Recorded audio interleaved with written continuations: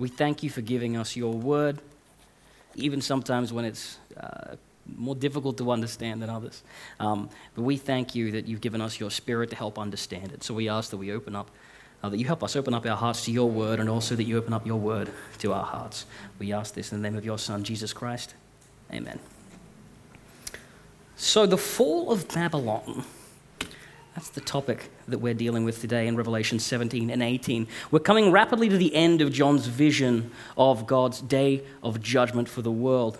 We've skipped over some chapters to get here because unfortunately there's only a certain number of weeks that we can preach in a year. We hope that in your life groups and your personal study time, you'll be able to spend more time in the chapters that we've had to leap over to get here.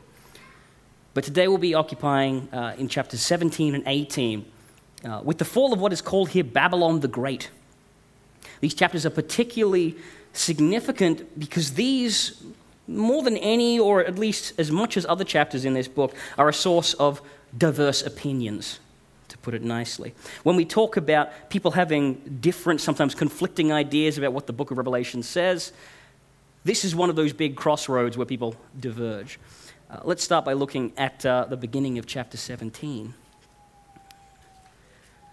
One of the 7 angels who had the 7 bowls came and said to me, "Come, I will show you the punishment of the great prostitute who sits by many waters. With her the kings of the earth committed adultery, and the inhabitants of the earth were intoxicated with the wine of her adulteries." Then the angel carried me away in the spirit to a wilderness. There I saw a woman sitting on a scarlet beast that was covered in blasphemous names and had 7 heads and 10 horns. The woman was dressed in purple and scarlet and glittering with gold, precious stones, and pearls. She held a golden cup in her hands, filled with abominable things and the filth of her adulteries. The name written on her forehead was a mystery: Babylon the Great, the mother of prostitutes and of abominations of the earth. I saw that the woman was drunk with the blood of God's holy people, the blood of those who bore testimony to Jesus. In chapter 16, which we have flown over, but I hope you'll get a chance to read through yourselves, 7 angels pour out 7 bowls of God's wrath on the world. And a lot of that stuff folks can diverge on a little. They'll see plagues of sores, plagues of blood, and folks can generally say maybe these images, well, they're very similar to the punishments that God levels on Egypt in the book of Exodus, for example. Maybe they'll be punished in the same way. Maybe this is just displaying how God's judgment will be similar in character to the judgment he leveled on the Egyptians in Exodus. Maybe we don't agree.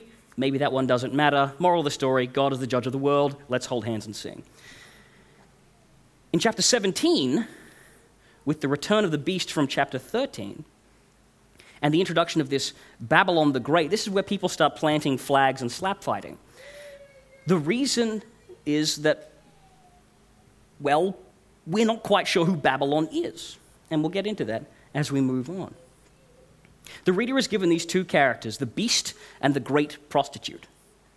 The beast we remember here in verse 3, it is the same beast that is the one that emerged from the sea back in chapter 13. 7 heads, 10 horns, many blasphemous names.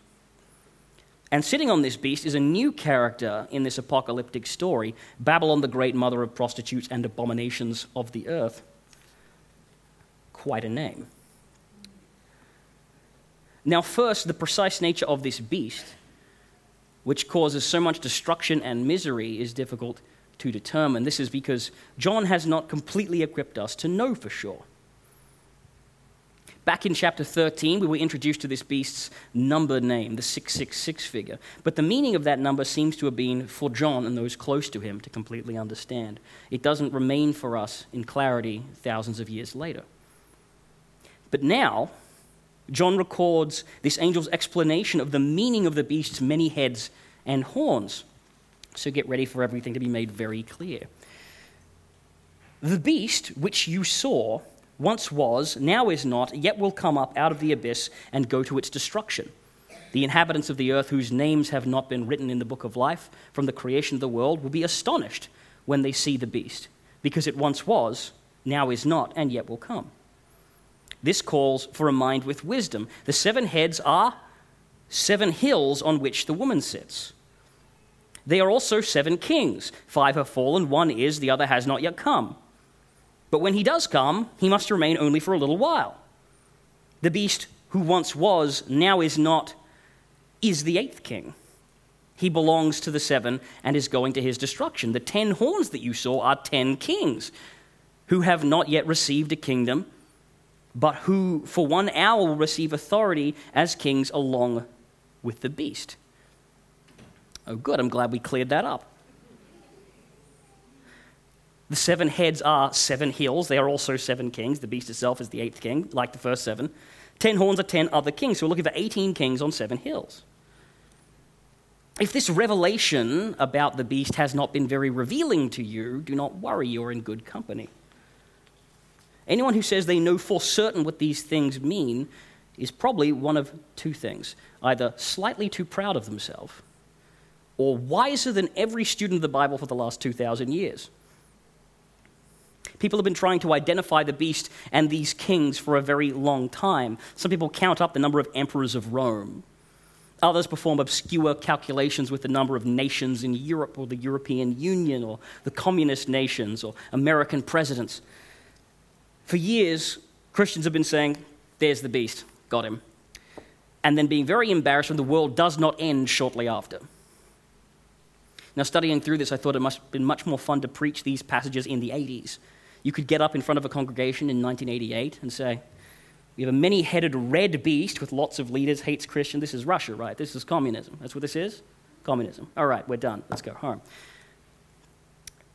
But then in 1989, the Berlin Wall starts coming down, the whole communist thing starts falling apart, and the Christians are left there going, I was so sure.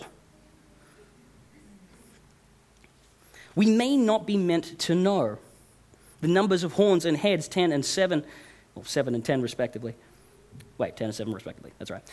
In biblical imagery have strong implications of completeness or fullness. They may not be used literally here at all. There may be a legacy or a dynasty of 7 or 8 actual rulers and 10 smaller vassal rulers. Or it may be a statement about the totality of the world power arrayed against the saints by the forces of the devil. But we can know this beast's purpose. It's stated for us in verse 14. They will wage war against the Lamb, but the Lamb will triumph over them because he is Lord of lords and King of kings. And with him will be his called, chosen, and faithful followers. The beast and all his kings are the instrument the devil turns against the saints of God. How this will play out, which kings are which and from where they will come, we do not need to know in detail. We have been given instructions regarding what to do in this period back in chapter 13. If anyone is to go into captivity they will go. If anyone is to be killed with the sword they will be killed. This calls for patient endurance and faithfulness on the part of God's people. So what about this Babylon, the mother of prostitutes? Now there's an obvious contrast between this woman and the heavenly woman we see in chapter 12. We have a profane mother contrasted with a divine one. One is the mother of prostitutes and abominations of the earth. The other is the mother of the redeeming Savior and also of the saints of the earth. One is wicked, the other pure. One is doomed to destruction, the other secured to salvation. The end of chapter 17 tells us all it is willing to tell us from verse 15 about this woman. Then the angel said to me, the waters you saw where the prostitute sits are peoples, multitudes, nations, and languages. The beast and the 10 horns you saw will hate the prostitute. They will bring her to ruin and leave her naked. They will eat her flesh and burn her with fire. For God has put into their hearts to accomplish his purpose by agreeing to hand over the beast, their royal authority until God's words are fulfilled. The woman you saw is the great city that rules over the kings of the earth. So Babylon, then, is a city that rules over the kings of the earth until they turn on her. These rivers that converge here represent the coming and going of nations that interact with, become rich off, submit to, and generally fall into the power, into the grip of this Babylon until it is destroyed by the beast and those horns. So what city does God mean when he says Babylon? That's the important question. Most of us will remember Babylon from the story of the exile, as told in the Bible, where the Jews are taken into captivity far away from home. While they're there, they're obviously upset about that arrangement. They cling to the promise that God will rescue and avenge them. They cling to the prophecies that God had given to assure them. One of those in Isaiah 13, 19 and 20. Babylon, the jewel of the kingdoms, the pride of the glory of the Babylonians, will be overthrown by God, like Sodom and Gomorrah. She will never be inhabited or lived in through all generations. There no nomads will pitch their tents. There no shepherds will rest their flocks. So through the prophet Isaiah, God had promised a judgment of destruction on Babylon already. The picture painted in this prophecy is of one of sudden desolation, of destruction in a moment. It's the same picture we're given in Revelation 18, sudden destruction by plagues and famine, and most pointedly, by fire like Sodom and Gomorrah. The one problem with this is that by the time John was writing this prophecy, Babylon was already out of the picture. Babel off, Babel gone. Babylon did not vanish in fire and plague and righteous skyborn fury. You see, Babylon had been conquered by the Persians and then by the Greeks, not annihilated with righteous judgment. It was taken over.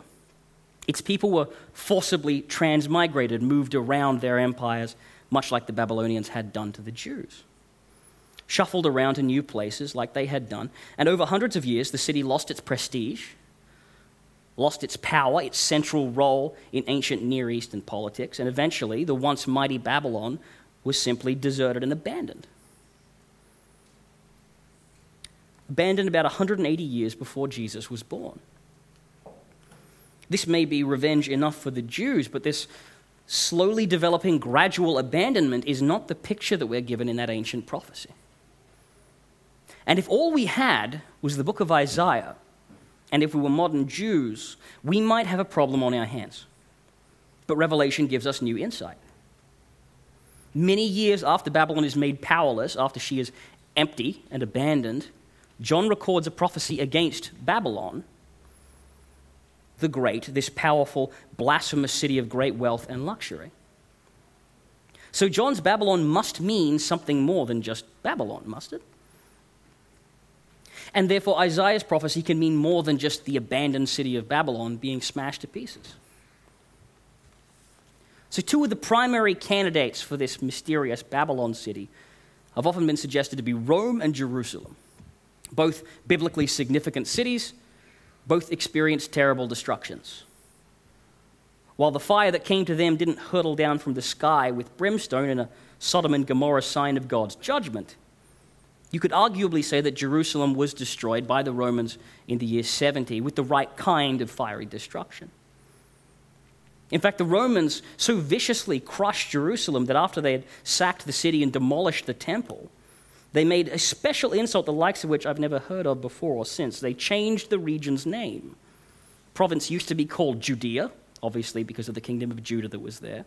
After Rome was done with the place, they renamed it Palestine, naming it after the Israelites' historic enemies, the Philistines. Naming it after the people that the Jews hated the most. That's quite the power move.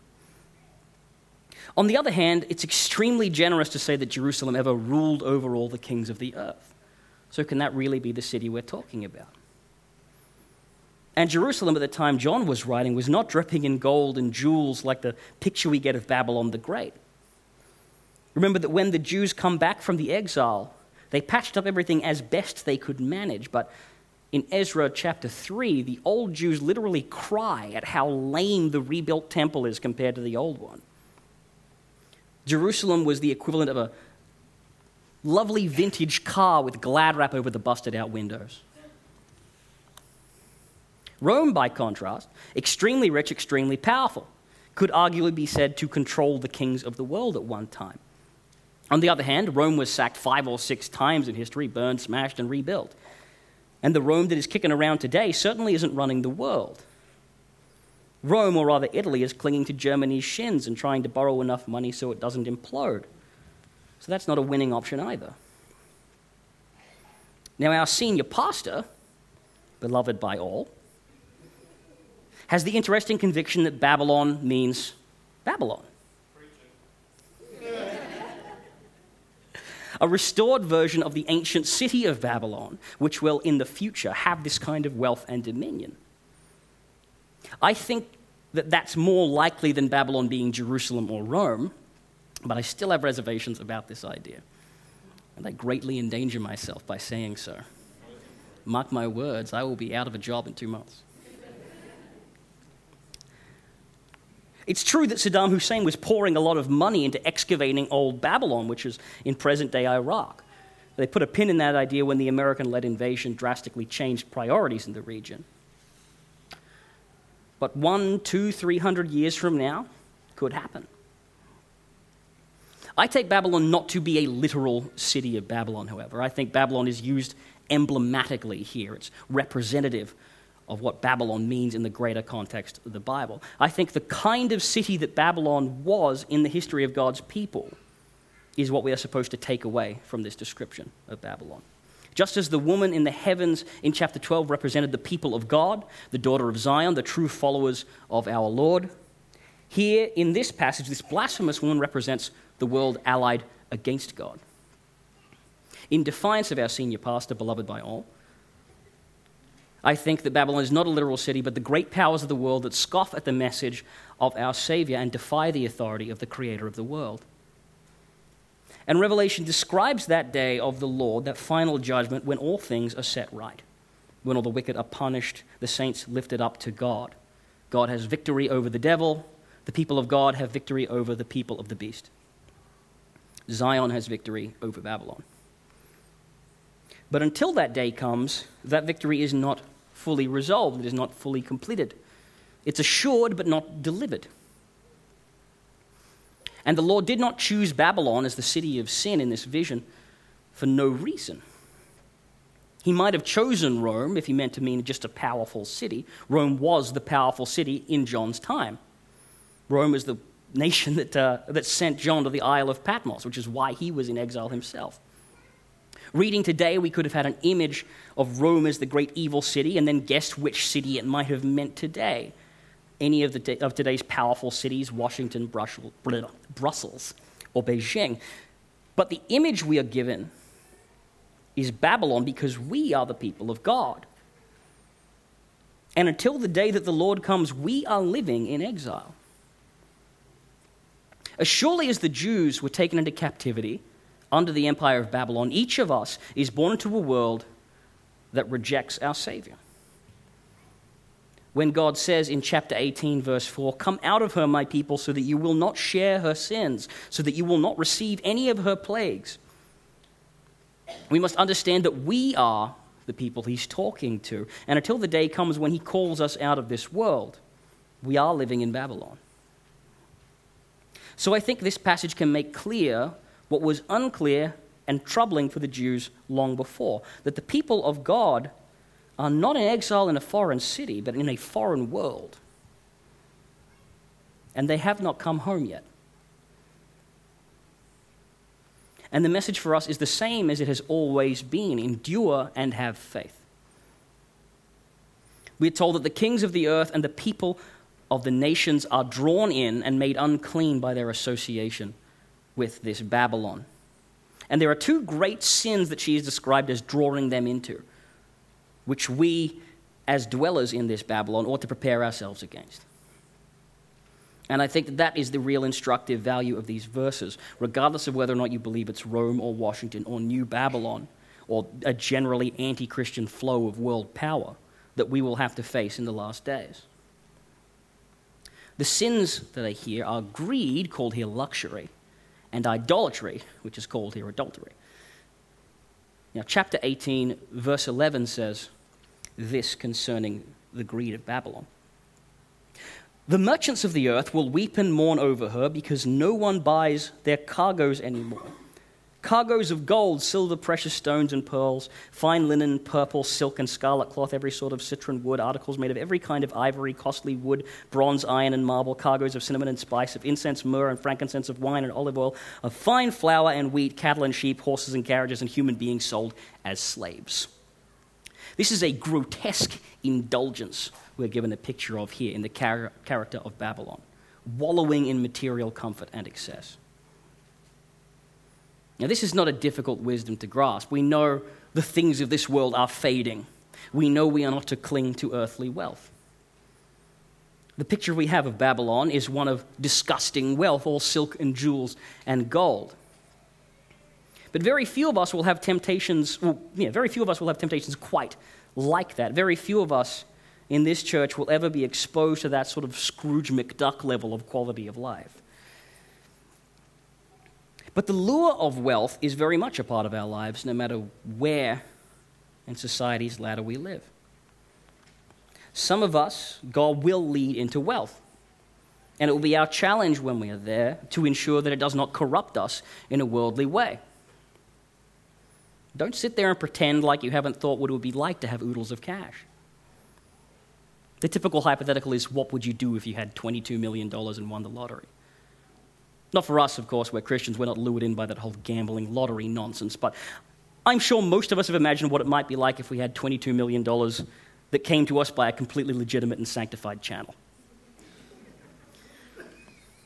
Build that house or retire early.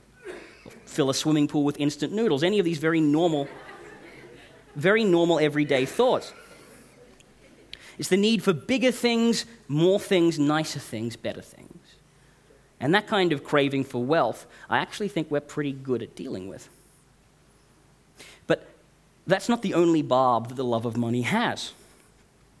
Have you ever asked a rich person why they strove so hard to be rich? It's rarely about noodles. The conversation usually goes this way. Why did you work so hard to become this wealthy? Well, I wanted to give my children a better upbringing and education. Then what will they do with that? Well, I hope that they will study hard and get a good paying job. Why would they need a good paying job? Well, I want them to be able to give their children a good upbringing and education. This is like a dog chasing its own tail. Or even worse, this is the tail wagging the dog. Jesus Christ is supposed to be the center of our lives, the thing around everything else revolving. Everything, study, career, children, is to revolve around our devotion and service to Him.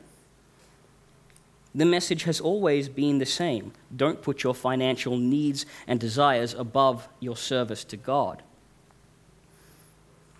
But being godly about our money has, quite frankly, never been quite as much work as it has today. We have to think about it more because, quite frankly, we have more. What is the purpose of our wealth? What do we do with that? And thinking too hard about it can drive you insane.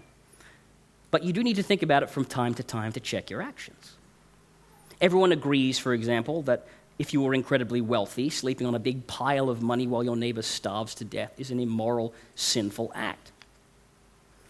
The fact remains, however, that nearly everyone in this room could, in the next 10 minutes, take out the palm-sized computer from their pocket, log on to compassion.org or any charity site of their choosing, and buy rice and clean water for someone in India who otherwise would not have those things, almost at a trivial cost to ourselves.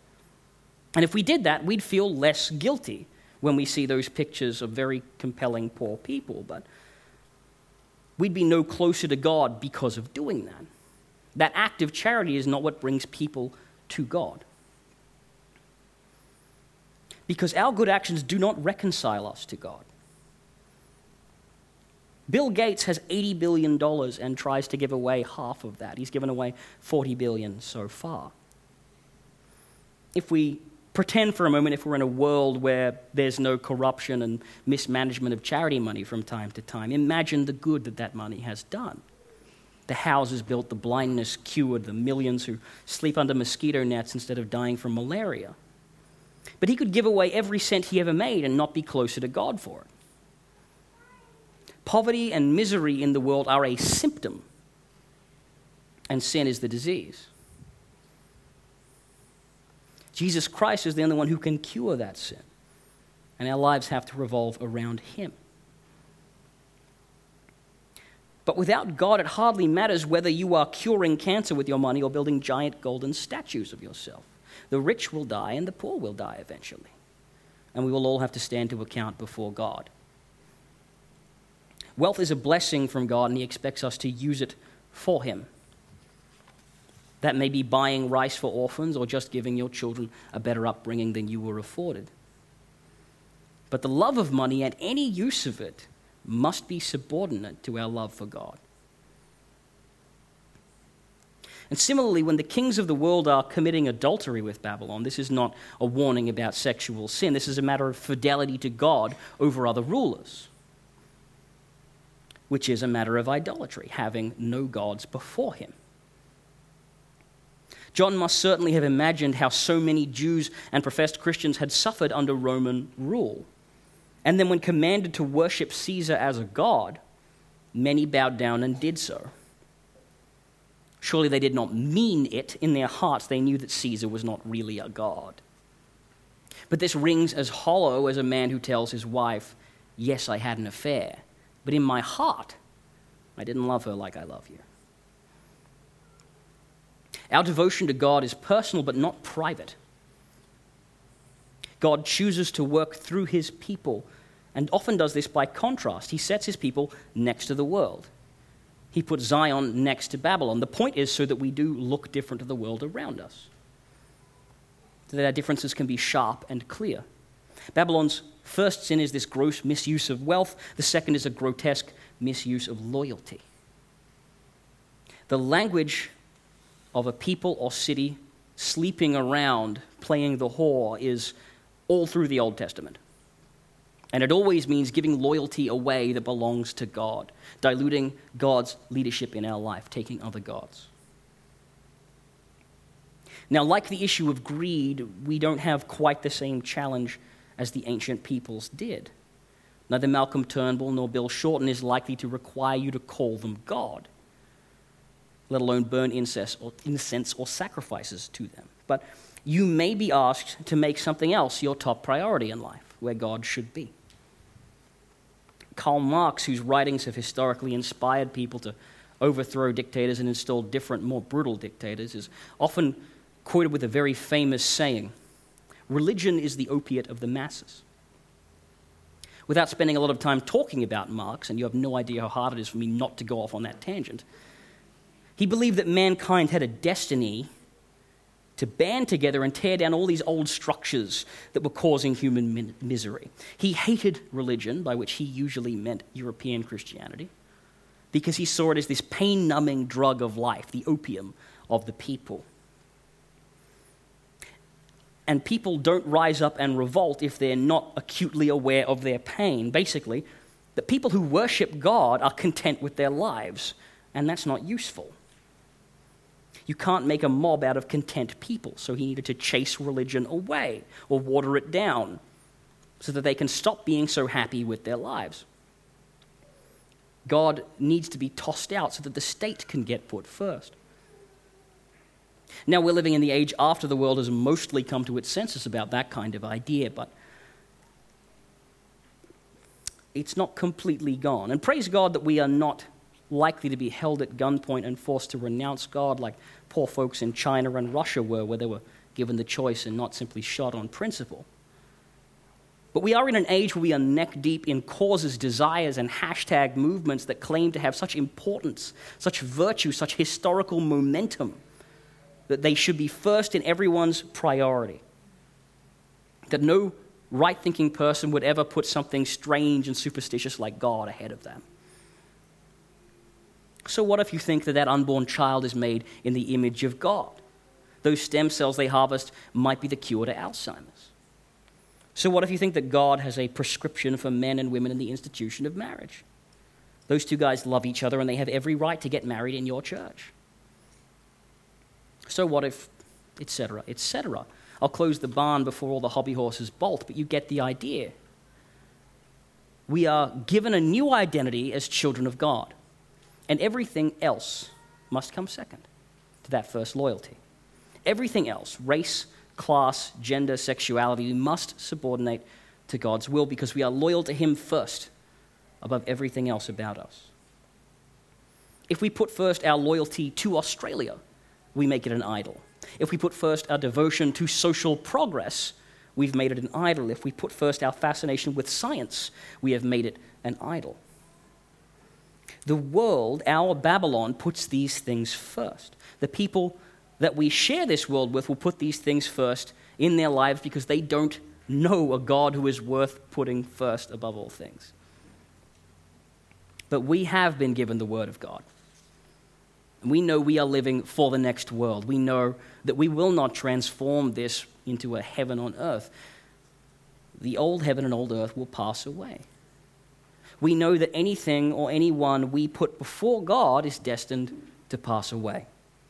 And then we will stand to account before God and give account of our actions to Him. Friends, we live in a world that does not understand this kind of devotion. There is a tension between Zion, God's people, and Babylon. But everyone who calls themselves a child of God was once a child of the devil. Everyone who is part of the people of God was once part of Babylon. And Jesus Christ gave us the grace we needed to change that citizenship. We are able to endure in faith because Christ saves us. To put any wealth or idol before Him is to trade down. We have the truth. We have instruction on how to live a good life, why to live that good life, and what to expect as a result. We may not know precisely which kings John's vision refers to, or whether Babylon is a true city or the whole worldly condition in which we live. But our response either way is to pursue knowledge of the God who saved us, to love Him and His commands with all our hearts, and to wait on the day that He calls us home. Let's pray. Father God, we are your children, and we know we do not belong to this world. As long as you choose to keep us here, we ask that you empower us with your Spirit to stand up to the temptations of this world. Help us to stand firm in our devotion first to you, so that a greed and a craving for prosperity does not become our legacy. Help us to remain faithful and to have the strength to resist submitting to whatever need or crisis or new God the world puts in front of us. And until the day that you take us, we remain devoted to you. To your Son go the blessing, the honor, the power, and the glory. Amen.